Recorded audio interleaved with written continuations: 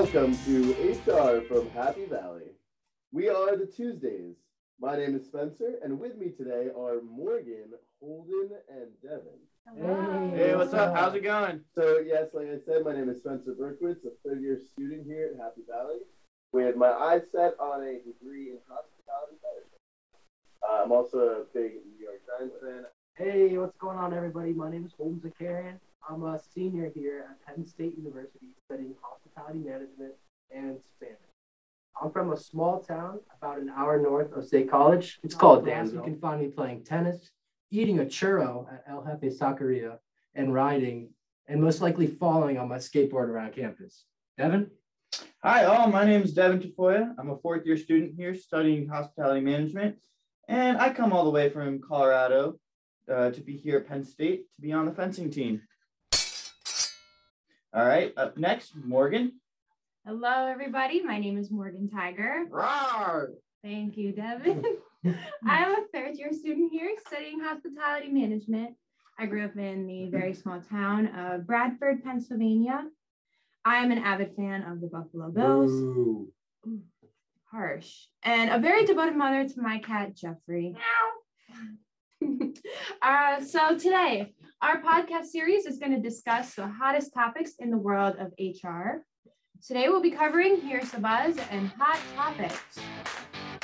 Now, let's hear the buzz from the rest of the crew to learn about some current events in the HR segment of hospitality.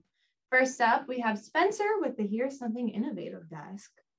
Thank you, Morgan. Today at the Here's Something Innovative desk, we will be talking about the inherent bias in recruitment and how this risk can be mitigated. Oh, okay.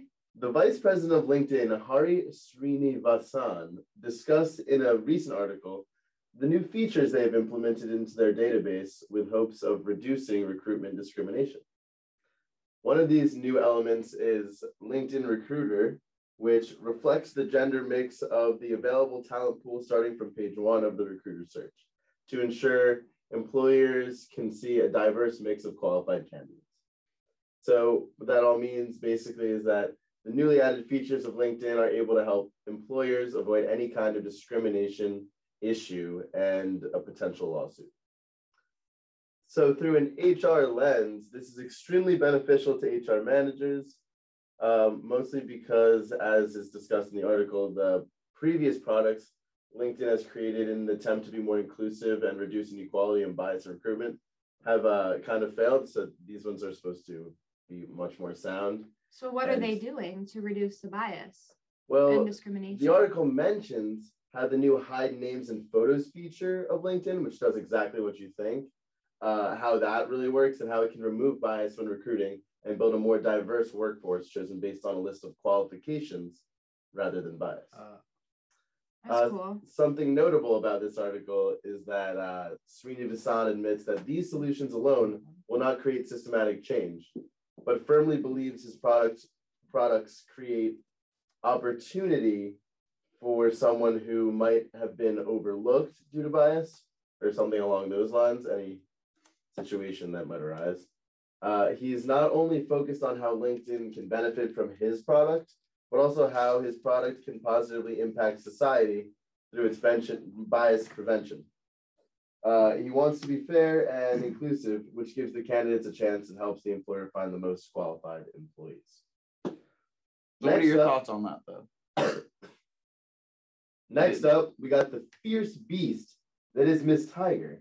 Morgan, what do you got for us from the Here's Something to Think About desk? Thank you, Spencer. First off, I want to say back to your article, I think it's really great what LinkedIn is doing, how they're basically like hiding photos and names of people. All you're seeing is their qualifications and experience. I think that's really great. It limits the opportunity for inherent bias. It does. You're right.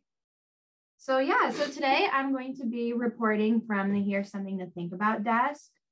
And I will be touching a controversial issue, especially in today's climate. I'll be talking about racial issues and more specifically the Black Lives Matter movement.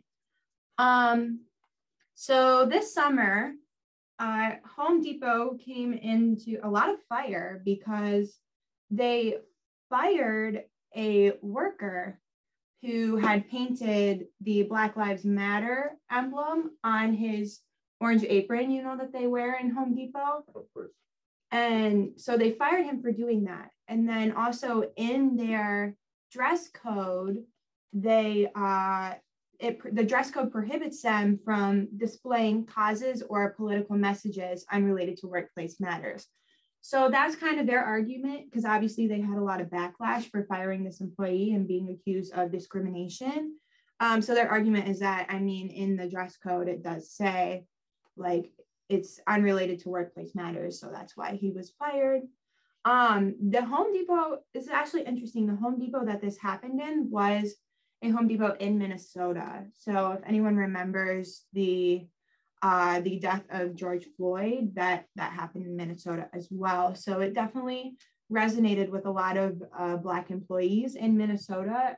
It's all Black people in general in Minnesota. So, I mean, for Home Depot, I think firing that person was the wrong thing to do. I don't know what you guys think, but I do think firing him was a bad way to go about it. I think companies, especially HR managers and owners, we should be mindful of what's going on in the world today, current events, just because like you never know how it's going to affect your employees. We've all come from different backgrounds. And so I guess my question to you guys is it fair and appropriate to not allow employees to show activism in the year 2021 and beyond? Yeah, Morgan, that's a really good question. I think that at the Home Depot, Minnesota, you got to look at the demographic of the African-American community. With that being said, when you don't allow your workers to express how they feel on the job, it's really looks bad as a company, because employees feel like they can't breathe, and it leads them to quit or just resent their job in general. Yeah, exactly. Saying I can't breathe just kind of brings it full circle with just the injustice and racial injustice, to be particular, that we've seen over the past century and beyond. Obviously, through the history of the United States is built on some pretty racist ideologies. But yeah, like you said, I can't breathe, and that reminds me of a case in New York City with a guy selling loose cigarettes and them choking him out. So it's just, we got to be more aware. Mindful, and likely, I'm sure that this Home Depot came to their senses, and yes, it could be really polarizing in Minnesota, but it's the First Amendment. You get the freedom of expression, of course. Mm-hmm. So yeah, I'm sure it all played out as we might have expected. Yeah, I hope so. All right, so next up we have Tony Hawk, Holden, with the Here's Something That Everyone Should Care About desk. Thank you, Morgan, for giving us all some things to think about. Hello, everybody. My name is Holden. I'm reporting here from the Here's Something Everyone Should Care About desk. Today, I want to discuss a very important article. It goes over a theory that looks at employee well-being inside and outside of the workplace. According to the article from Forbes, 68% of senior HR leaders saw that mental health and well-being as a top priority, because it's not only evidently an important part of an individual's life, but it also creates and develops workplace resilience. But my question is, where are all these senior management going to start to look for answers on how to improve the employee's overall well-being? Well, a theory this article looks at is the 7 pillars of holistic employee well-being. It includes physical well-being, career, financial, social, community, emotional, and purpose-driven. So by increasing the career well-being, it leads way for the enhancement of the other pillars. An example of this would be a company attempting to improve an employee's career well-being would be by making their work week more flexible, so that's not just fitting the needs of the employer, but the employee as well as being has some say in what hours they work in. So would you look at the time? That's all I have for you folks from Here's Something Everyone Should Care About desk. I'm going to send you over to Uma Thurman's cousin and Darth Vader's real son, Luke Skywalker, Devin Tafoya, at Here's Something Important Desk. Thanks, Holden. I'll be taking it here from the Here's Something Important desk. So from the start of the 2019 COVID pandemic, everyone's had to make some tough changes. I know I've had, I would assume a lot of you have as well as a few of our listeners. Now, those adjustments ranged from working at home, living our social lives, and I could probably say just a little bit too much downtime. Could you agree to that, Spencer? Yeah, I'd agree. A lot of downtime, a lot of idle waiting, not ideal for the creative minds such as ours. All right. So, however, now that we're trying to get back into a world that we could say is normal, there has been an uprise related to mental health issues. Now, the pandemic didn't really help with this issue, like I said, because we were all locked up, and it has become even a bigger problem for businesses. The article, Managing Mental Health in the Workforce, a new role for HR professionals, written by Debbie Rout, published by Forbes, provides better insight into this issue and how human resources can overcome this, right? So Rout says, due to the pandemic, we have become closer to one another due to telecommunication. We're able to see each other via computer, see each other through Zoom, like see each other's lifestyles. I know I got to see Morgan Tyger's cat, Jeffrey, a few times here and there. He's the love of my life. So I got to know a little bit more about Morgan, as a lot of other people have as well. Now, from these other interactions that we've had, it can be said that anxiety and uncertainty has been rising because of it, just because we're trying to get back into it, and HR needs to make an expansion and try and help us all out. So are people having anxiety due to going back into the workforce? Yes. Yeah. Do you think it's because they're rusty, or are they scared of COVID? Or I would definitely say it's just more of just getting out of the comfort zone, really. Especially now that we're going further into 2021, I think it's more so about getting comfortable with things. I would definitely say it was an issue at the beginning with COVID being a major concern, that we were just worried getting back to seeing one another would cause more uprises. So you're saying that people are uncomfortable doing work that they used to be comfortable doing because of from their own home. The year and a half hiatus really put a dent in. Well, I mean, we went from having to get up and walk to class every day to then not, and waking up in your bed and just logging into Zoom 5 minutes before class starts. So then all of a sudden having to get up and go to class again. I mean, I have to say, I kind of enjoyed not having to worry about like what I was wearing or it was an adjustment to be sure. It was an adjustment. Yeah. A necessary adjustment. Sorry? A necessary adjustment. To get back to normalcy. We do, you're right. Now, so pre-pandemic, HR professionals only provided certain resources for mental health issues, such as just giving ideas of what they could do, or so they could see other people, just a bunch of resources to help them with it. But they didn't have any follow-up with these individuals. This is an issue since people are reporting worse mental health due to work routines, social interactions, and home life, right? So our harder work schedules, our interactions with other people, and then just making sure like our home life isn't as messy as we would like to say it is. And then moving forward, regardless of one's cause for mental health issues, organizations need to become more transparent, organized, flexible, and resilient for the workers' needs. It's not just about the organization, but it's also about their employees, right? So I would definitely say in order to do this, employees need to personally be contacted, right? They need to get their checkups, make sure that they're doing all right, just making sure that I'm going to say it was you, Morgan. I just want to be like, hey, Morgan, like, how's it going since I last talked to you? Just kind of giving that support, Yeah. So communication is definitely key in this process. Now, this article definitely stresses the importance of mental health and acknowledges that it is increasing. But it's definitely good to see that organizations are trying to change their practices, right? And that mental health is now moving towards a state that we can all be accepting of getting help. That's the main thing I want to stress here, is just everybody willing to step up and be like, hey, I need some help. Is that okay? I'm glad that we're seeing that in the workplace now, because I know it was definitely a stigma like 20, 30 years ago. Like mental health was very private. No one wanted to talk about it. And so I guess it's glad to see that we're trending in the right direction these days. I agree. Mental health is crucial, and I'm happy there's an emphasis on it in the workplace and in other aspects of our lives too.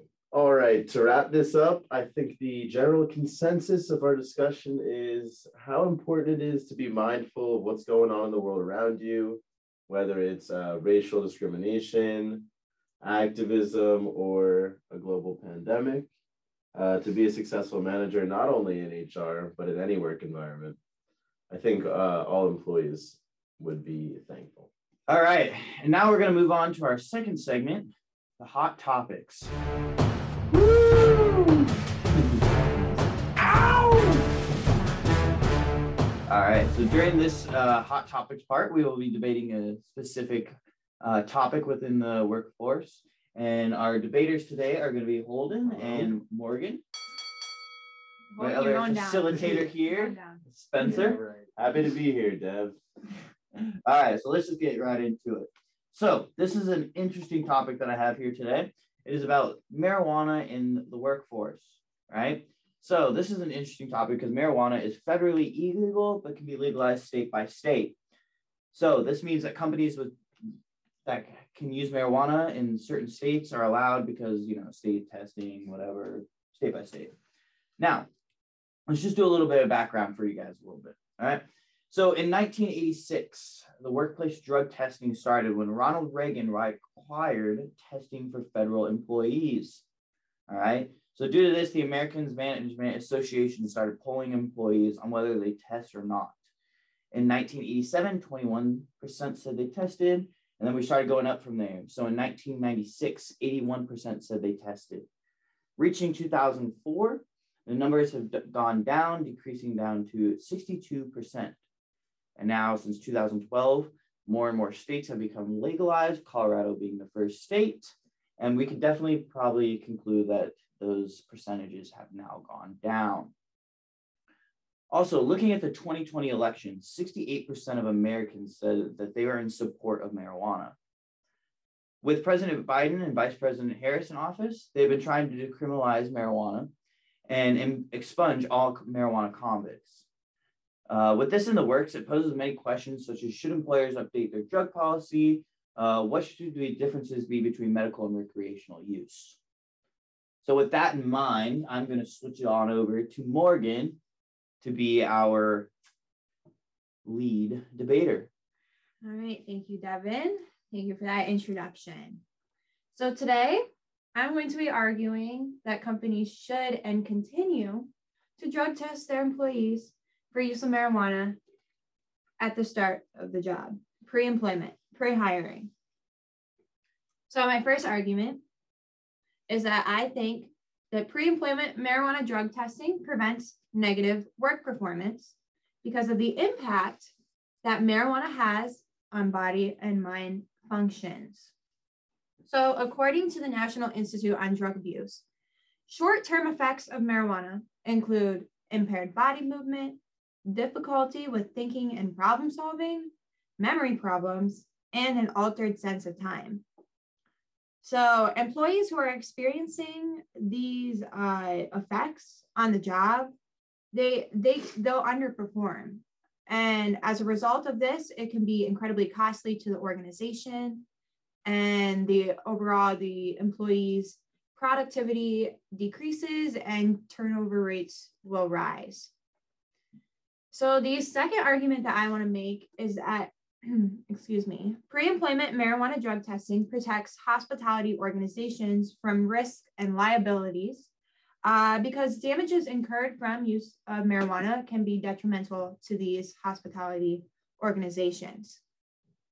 So according to a study done by the National Institute on Drug Abuse, employees who tested positive for marijuana have had 55% more industrial accidents, 85% more injuries, and 75% greater absenteeism. Jesus. I know. So not only are accidents and injuries caused by marijuana usage and lawsuits in response to these accidents and injuries incredibly costly to an organization, but it also creates an unsafe environment for all employees to engage with these people who are under the influence of marijuana at their job. Well, that doesn't even include the customers, Yeah, exactly. which is even a larger cost. Especially in the hospitality organization where most of the job is service oriented, Yeah. you know? You don't want to be off your game even for a second. No, you really don't. Because they will let you know on Yelp. They will call you out. I'll let you know with a poor tip as well. That's fair, yeah. All right. So that's what I have. Holden, are you ready to shred my argument to pieces? Morgan, I did respect a lot of the things you said, but today I will be debating why companies and organizations should get rid of drug testing for new employees. So as we know, over the past few decades, and especially in the most recent decade, marijuana usage has increased exponentially, not only for recreational use, but medically as well. Companies worldwide are changing the way people think about weed consumption. Big organizations like Amazon and even Penn State University are starting to make the switch to promoting the usage of medical marijuana. For example, Penn State University Hospitality Management recently just invited Jewish Sauce Boss, a company and a man named Will Edelstein, to come in as an alumni in the class, and he gave out brochures on how to get certified for medical marijuana. Obviously, the times are changing. And today I want to emphasize through statistics and logic why it's beneficial for companies to get rid of these drug tests, Morgan. The first thing is due to the ongoing pandemic and its damage to the labor supply, companies worldwide are getting rid of drug testing in their onboarding processes. Companies, whether they are providing a product and especially services, need employees to maintain sufficient revenue to be profitable. According to Vice, 9% of more than 40,000 employees worldwide were eliminating job screenings or drug tests as an incentive to attract and retain in-demand talent. That equates to some 4,000 employers from 43 countries who are willing to turn a blind eye to workers' recreational drug use if it means filling those vacant positions. The next point is, so under federal law, you can be an alcoholic and get treatment from the company. But if you smoke marijuana, you can be terminated on the spot. So on average, statistics from the CDC say that annually, 90,000 people die of alcohol-related reasons. And on the other hand, there are almost 0 cases, and any other being special cases, against being there, with there being deaths due to marijuana, of the simple fact that marijuana doesn't kill. So in fact, according to the Washington Post, it helps patients who have some forms of epilepsy, nausea, chemotherapy, or weight loss associated with HIV and AIDS. So looking at these facts from very credible sources, it's abundantly clear alcohol is the worst of 2 evils by a long shot and deserves more effective research to be done so that politicians can take a look at the facts to make more important decisions.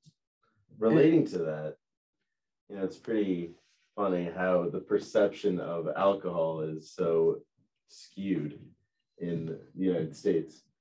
Because a fascinating point that comes from the podcast connoisseur Joe Rogan is that he comments on the irony of what people think constitutes a drug.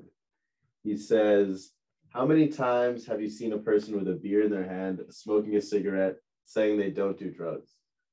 And this stuck with me because this statement pokes fun at what people consider to be harmful to their bodies and shows the intrinsic bias against marijuana in the United States that has formed over the past century. It's a great point, Spencer. And, you go to India and on every street, there's a little weed plant on the side of the road. It's just normal there. It's the U.S. has stigmatized it to really. There's a huge negative connotation with it. And it's just so true that culturally around the world, it's vastly different than how we treat marijuana here. Right. And the last point I want to bring up is, for years now, new hires have found a way of, taking a true drug test because of the various types of detoxes and cleansers. So individuals can go to a Walmart, or even more simply, they can order a detox.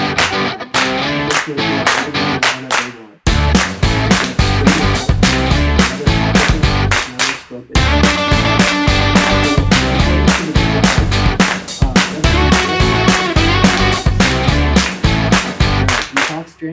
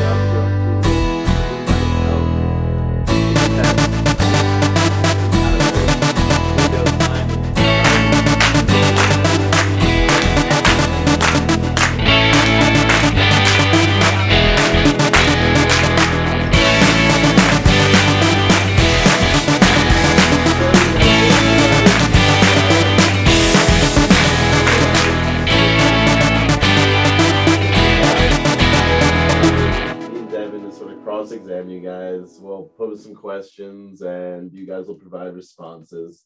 We'll all get into a discussion, hopefully. So let's start with Devin. You got one, or you want me to go? Yeah, I can start us off if you'd like. Yeah. Take it off, yeah. All right. So pretty big one I have here.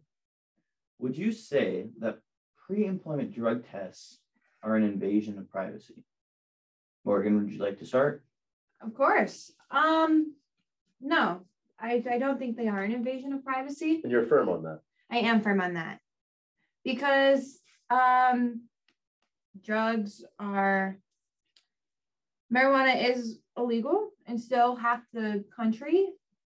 And the effects of it can really impact your business. From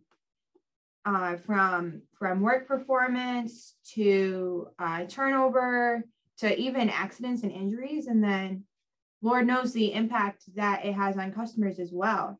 And I just think that having people under the influence at the job is so much more of a liability than not drug testing because you are short-staffed and need employees.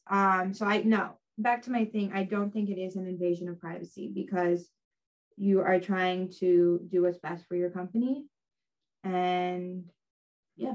Just basically you're signing up for it yourself, right? And you're trying to mitigate like injuries. Well, if the employer is very open in the hiring process that we will drug test you, it's not an invasion of privacy because the applicant should know that they will be drug tested. Gotcha.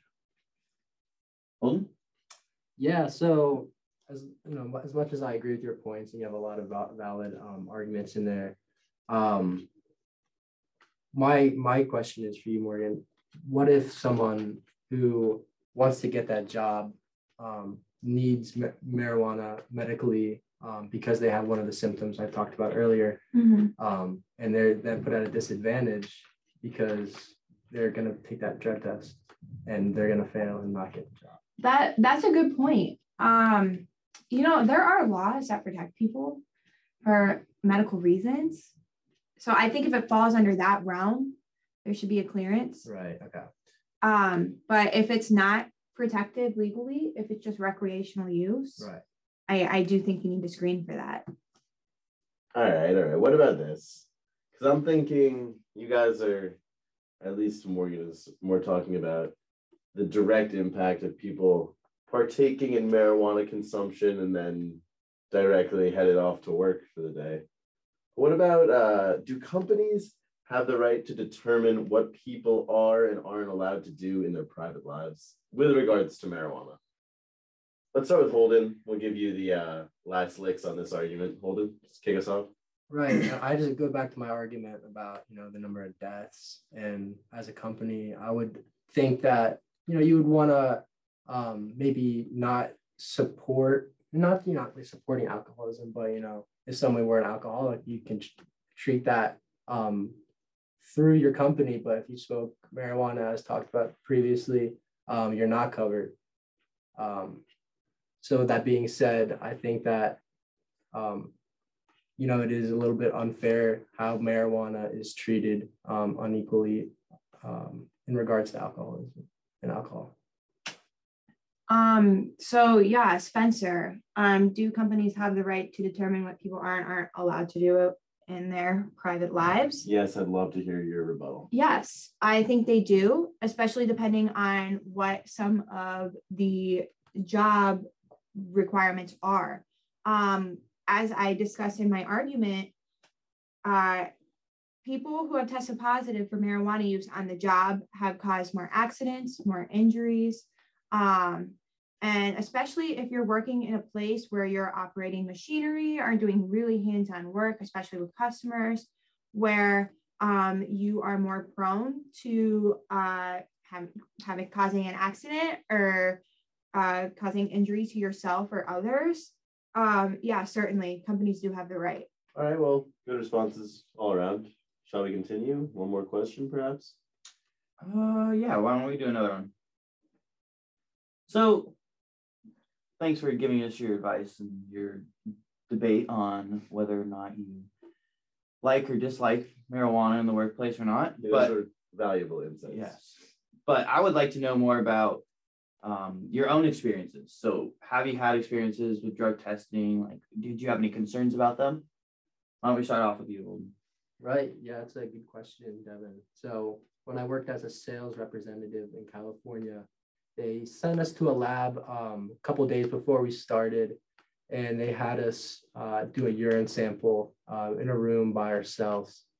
And like you mentioned earlier, it could have been really easy for me to just, pull out something from my pocket and then, somebody else's urine, or use it, or take a detox pill. Or if it was a hair sample, simply have just used a shampoo. So yeah. Yeah. So for me personally, I grew up here in Pennsylvania. I've only ever worked here in Pennsylvania, so I've never had the drug test just because it's still legal here in the state of Pennsylvania, and that's just how it is. But I do actually have an experience with it. So I was working at a resort, and one of the servers in the restaurant was very noticeably high when he came to work, to the point where guests and customers were commenting on it. And clearly he was not putting his best self forward, and he was not making the resort as a whole look good, coming to work under the influence. So I guess if we had been drug tested and screened prior to, this would have been avoided, but we weren't. Drug testing was never a requirement when I was hired, nor for anybody else. So I guess we'll just have to wait and see what the future holds. I have a little experience with drug tests. I was working in a property, it was the Boca Raton Hilton and Beach Club, and it was a summer internship. It was actually during COVID, and the first month, normal doing work, whatever, about a month, and they're like, hey, we got to drug test you. And I was all right, whatever. They gave us 48 hours to go get the drug test. So they really didn't give us a big window to detox or anything, if that was the case, if I was a consistent marijuana user. So just to provide different perspectives, different experiences. Some cases you're kind of back against the wall if you're a drug user, and some cases are very easy to manipulate the results of the test. Well, I think we all gave some good insights. We all talked about interesting parts of the topic as a whole and came at it from a lot of different angles. I think it was a good discussion about the ins and outs. and all the facets of pre-employment drug testing, specifically regarding marijuana use. I hope you guys enjoyed it as much as I did. It was a pleasure arguing with you guys, facing some tough issues with you guys. Yeah. Thank you, Spencer. I had a great time. Yeah, Devin, Spencer, Morgan, and it's always great talking with you. I had a blast, y'all. This was fun. Can't wait till next week. We should do it again sometime. I agree. Maybe next week. Yeah. It's a regular old Tuesday thing. Like Tuesdays on Tuesdays. That doesn't shock me at all that the Tuesdays are big fans of Tuesday. Yeah. Thank you guys, everyone out there in the audience. Thank you for listening. We just wanted to bring you guys the hottest topics in the world of HR, from racial movements to pre-employment marijuana drug testing. It's really always a good time with these guys and girls. And I'm just happy you guys got to hear it. Yeah, thank you for listening. Thank you guys. We'll see you next week.